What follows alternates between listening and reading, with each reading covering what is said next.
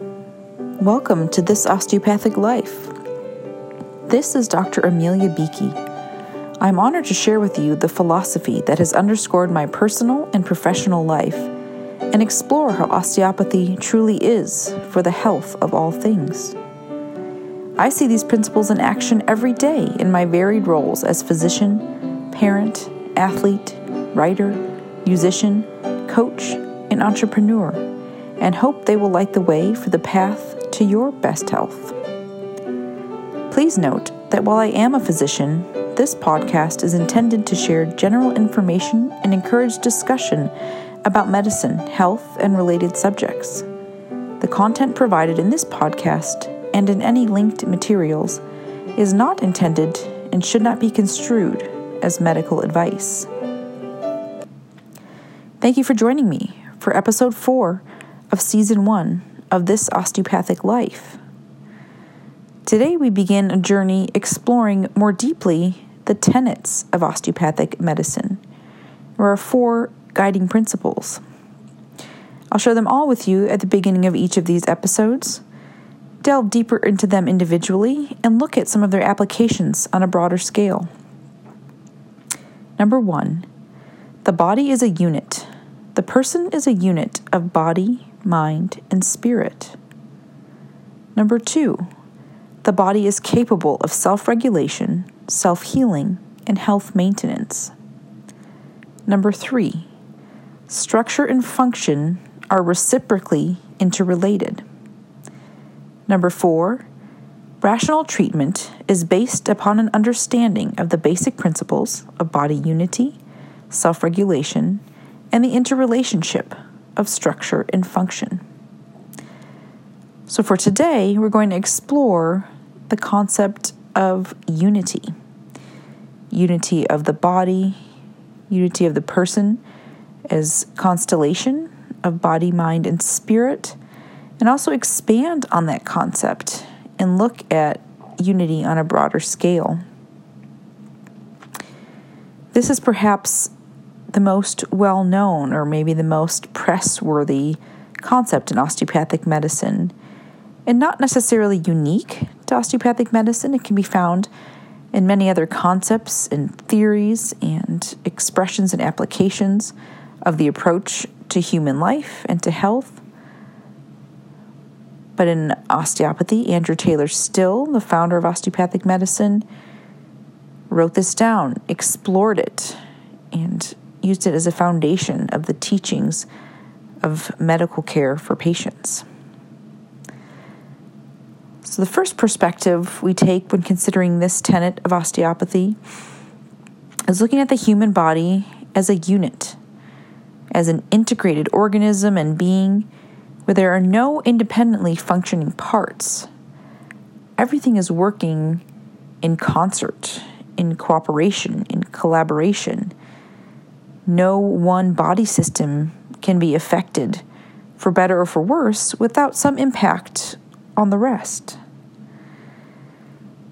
And this came about and was held sacred in response to the common practice of isolationism, of saying, okay, if there's disease in one part, perhaps you had an infection on your arm, and just looking at treating the infection on the arm and not thinking about mechanically how that might affect the rest of the body, the lymphatic influence it might have, how the toxins present through that infection would persist through the whole, and how the treatment of them would then affect the health in the whole.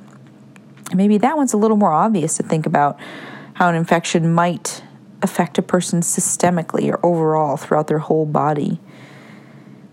We sometimes think about lung disease and just look at the impact locally in the lungs, but not how the change in respiratory rate might affect the diaphragm or the accessory muscles of respiration, and how that impact changes not only the metabolic rate, but the communication for the nerves that impact those muscles, which have overlap with organ systems in different areas of the body, and how just mechanically that shift or that faster respiratory rate changes the ability to have normal oxygenation and blood flow diffusely throughout the body.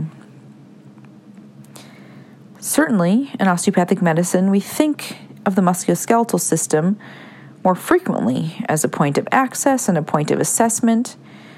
And it's important to note how those slips and falls and bumps and bruises that we see manifest very clearly, perhaps again on a bruise on your bottom if you took a spill when you were testing out cross-country skiing for the first time in a decade. And it's easy to see how that impacted you locally. You have a sore spot and it's hard to sit comfortably, but also that shock through the system, sends waves to all levels, going down into the lower extremities and going upward into all the pelvic organs and affecting digestion or bladder output. It also affects us longer term. Again, when there's just that blunted movement in the system, it can make it harder for us to overcome infection. And I talked a little bit about last week when I became ill and looking back, realized I'd taken a spill down the stairs. And so those exposures to the germs of the cold and flu season probably actually affected me on a deeper level because I wasn't at my fullest capacity to overcome them because my health had been compromised by this musculoskeletal impact. But it was my respiratory system that took the brunt of the manifestation of an illness shortly following. And those are a number of diverse and somewhat scattered, to be fair, examples of how nothing in the human body can happen in isolation. And we can think of that on the gross scale, those big picture items, those slips and falls, but also on a micro scale, on a cellular level. There's communication happening at a frequency and, on a level deeper that we can really sometimes even wrap our head around. And when there's disease happening in any part of the body, it's impacting those levels of communication through the neuroendocrine immune system and changing our genetic mapping, as time unfolds and that environment is affected by various levels of illness or disease. And so it's critically important to consider whenever there's any exposure and we're taking a history from a patient, that these things that sometimes are mentioned in passing and sometimes take a little extra time to dig deeper and understand their significance in the context of the greater story of that person and the greater story of their physiology and pathophysiology and manifestations of both disease and health, that it does require a little more nuance and respect of the power of impact globally within the body. And that's one vantage point that we take from this principle. And hopefully one where we can see how it's very possible to be osteopathic in thinking, in analysis, in evaluation, in application of these principles, and in treatment of our patients without ever even laying hands on the patient or applying osteopathic manipulative treatment, as oftentimes we tend to try to box ourselves into. This osteopathic concept isn't relevant to me because I don't use OMT or osteopathic manipulative treatment. And I would say, yes, it is, because you can apply this principle of body unity if you only applied that to the care of your patients and even to the consideration of yourself.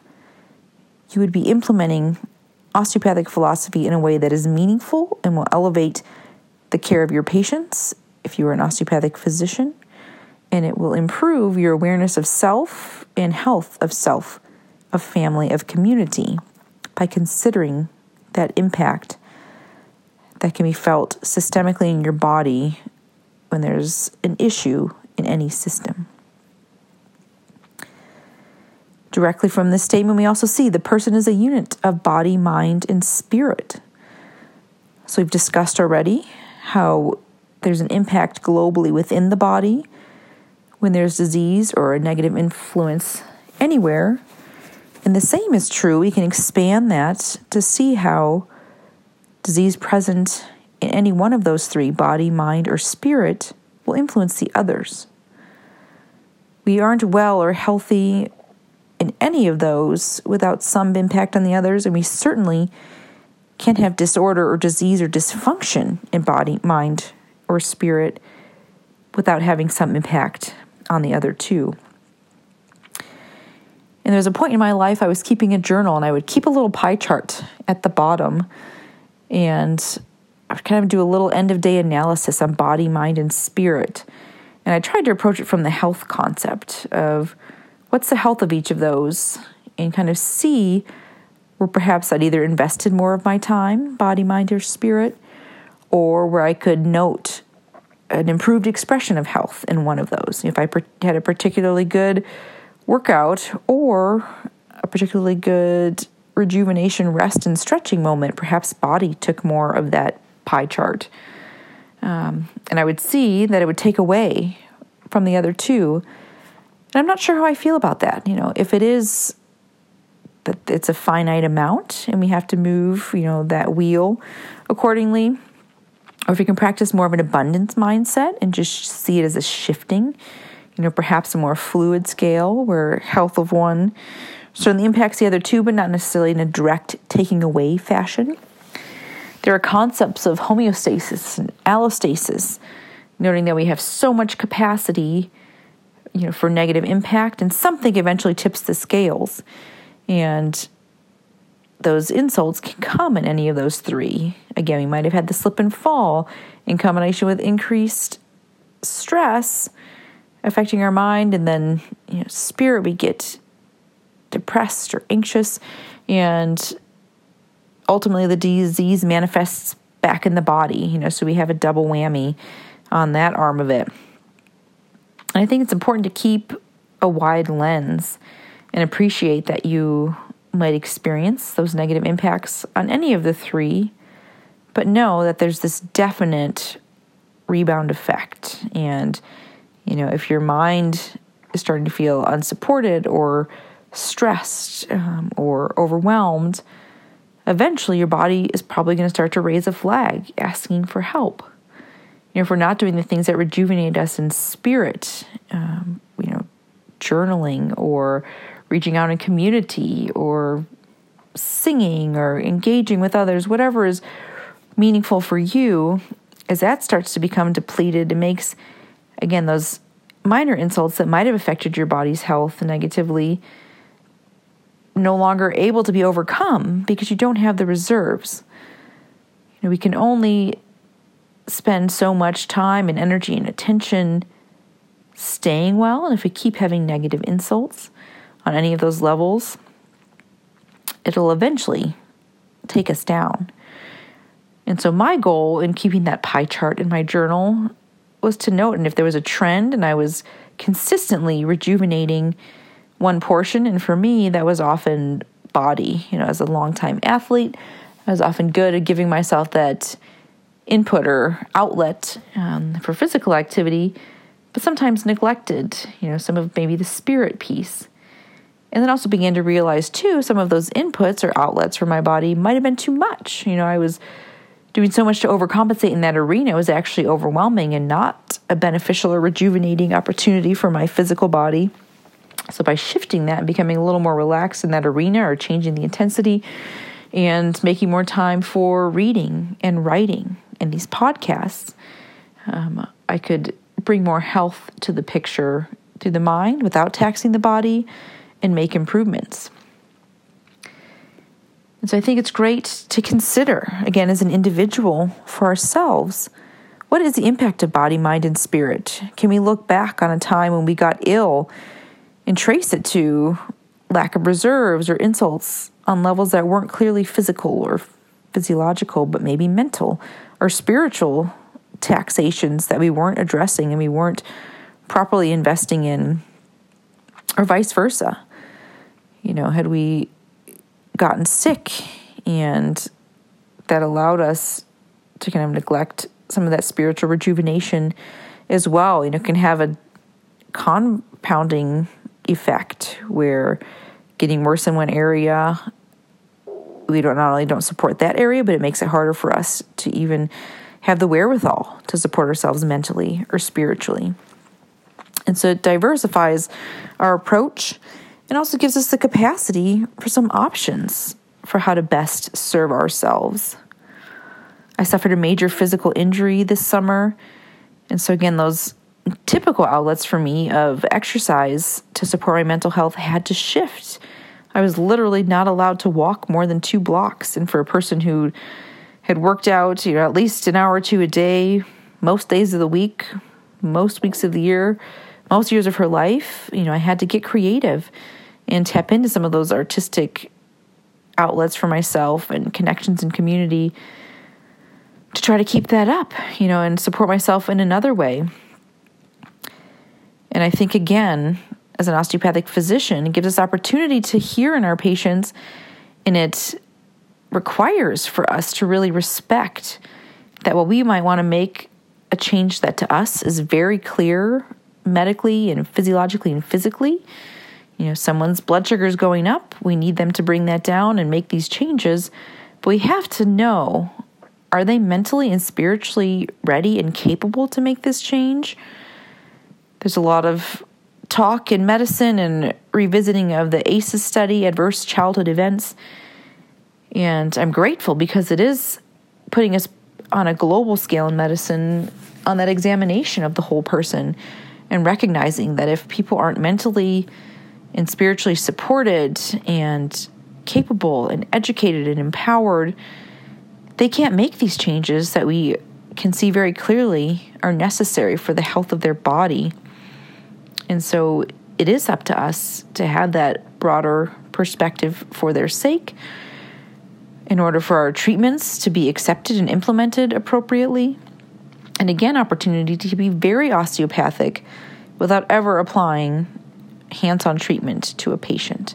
And to be very clear, I'm not discounting the role of a physical examination and the palpatory exam that can come with osteopathic evaluation, nor am I discounting the merits of applying osteopathic manipulative treatment. But I want to make very clear that we can be very osteopathic and more effective in our care by holding this concept of unity of body, mind, and spirit and applying it to the assessment and to the engagement with and the treatment of our patients.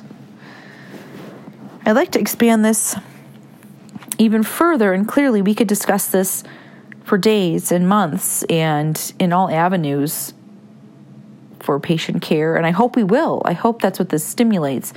Food for thought and thoughts to be shared and explored and challenged and experimented with and utilized with our patient care. But I also had the opportunity to give a talk recently in my clinic about the importance of connection in community. And it was mind-boggling to me when I was doing research to prepare this lecture of looking at the word community as common unity. And that may sound ridiculous, and I like to think, surely you thought of it that way before, and maybe I did, but not overtly, not consciously, and maybe not as clearly as I did in that moment when I saw it written in those simple 2-worded breakdown.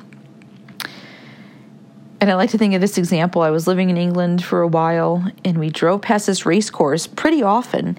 Anytime we kind of left our area near London and went out into the country to visit my now husband's family, we drove past this racetrack that said center of course, which as I say it, makes a lot of sense. There was an arrow and it said center of course, meaning if you drove down this way, you would get to the center of the course. And being that it was a race course, that made perfect sense.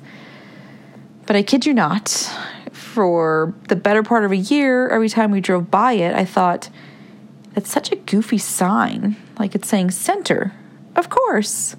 And I thought maybe it was just silly British humor and I didn't get it. Until one day, I just saw it slightly differently. And I thought, center, of course. Like, of course.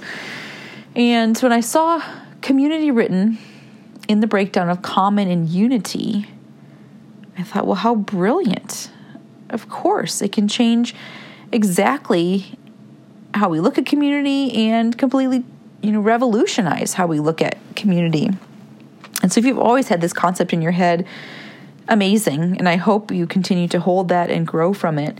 And if it's also the first time you're hearing it, I encourage you to join me at this amazing opportunity to expand that concept of community through looking at our common unity and the threads that bind us. And to me, the truest expression of osteopathy is recognizing that we are one in health. We are one with the universe. We are one with each other. We are united by our humanity and our relationship with ourselves, our families, our communities, our state, our region, our nation, our worlds, with the land, the sea, the air. We're all part of it, and that ripple effects in that idea of impact that we have both when we're well and when we're ill. It's never just us. And I was sick all last weekend, and there were the basics of recognizing I was sick, and I really didn't want to expose my family to the germs of being sick because it was miserable, and I wouldn't wish that on them. And it also affected our engagement for that weekend. I lost a number of days of time of being with them and the opportunity to snuggle my children and participate in activities we'd often share together on the weekends. And, it may have affected how my kids viewed me. It's sometimes scary as a kid to see your parent is sick, and you start to imagine all kinds of crazy things. And it changed the task load for what my husband had to carry for the weekend and for the community I'm responsible for. And these are all more in a negative way, but it also showed that there was positive opportunity because they supported me. They, kept their space, but provided support and nurturing and cups of tea. And they, took up the load and carried some of the responsibilities I had to manage my clinic. And so they became my support of mind and spirit, when I had to devote all of my personal healing to my body in that weekend. So we were connected in sickness and in health through that experience, and were able to both, help each other, and likely had a little bit of negative influence together from that experience. But we moved together through this kind of homeostasis and allostatic balance.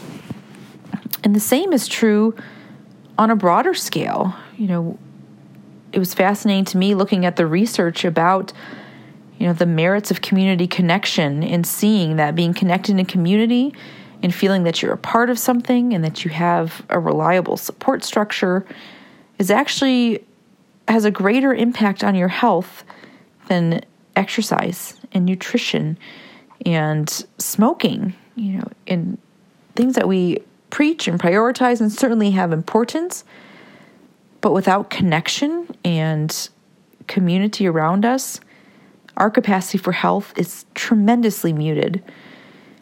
And again, to me, I see there's nothing but opportunity as an osteopathic physician to illustrate that for my patients, to educate them on that importance, to help them cultivate that community. And, tonight in the clinic where I work, we create Friday Family Fun Nights, and we just hold space for people to come together and share time and bring their kids and dance around in our movement studio and prepare healthy and nutritious food together and just be. Sometimes life gets chaotic, and it can be nice sometimes to come together and find something in common unity with others, be it geographically or intentionally or based on values or beliefs or goals or curiosities, and hopefully continue to expand that concept. There can be a common thread likely with anyone if we can find it and are willing to look. And it doesn't always have to be proximal. There's merit in being connected to people just in knowledge and in your heart. Hopefully we can think of a friend who we might not have seen for years or talked to in years, but we know when we need to, we could, pick up the phone and call them and pick up where we left off and share our concerns and feel supported. And I do hope that's true for many of us, but recognize that it might not be. Studies have shown that the most common number when asked How many friends do you have that you could go to with a major problem? The most common reported number is 0. And that's a problem. And so creating connection and community is a true necessity for optimizing health. And as an osteopathic physician, we should be all about the health and acknowledging that concept of unity, again, is within the patient, is amongst the body, mind, and spirit for the patient, and expands, I would challenge, beyond the patient into their community on any variety of levels. And we can choose to see that as overwhelming, so much to manage, all these things to consider, or as opportunity. Man, I'm really struggling to get this patient's blood sugar under control. If we can take a pause and take a brief step back and see if it's not necessarily right now about the carbohydrate measurement, which it needs to be, but it's about them feeling supported or empowered or challenged by the food culture of their family or their community to make these changes.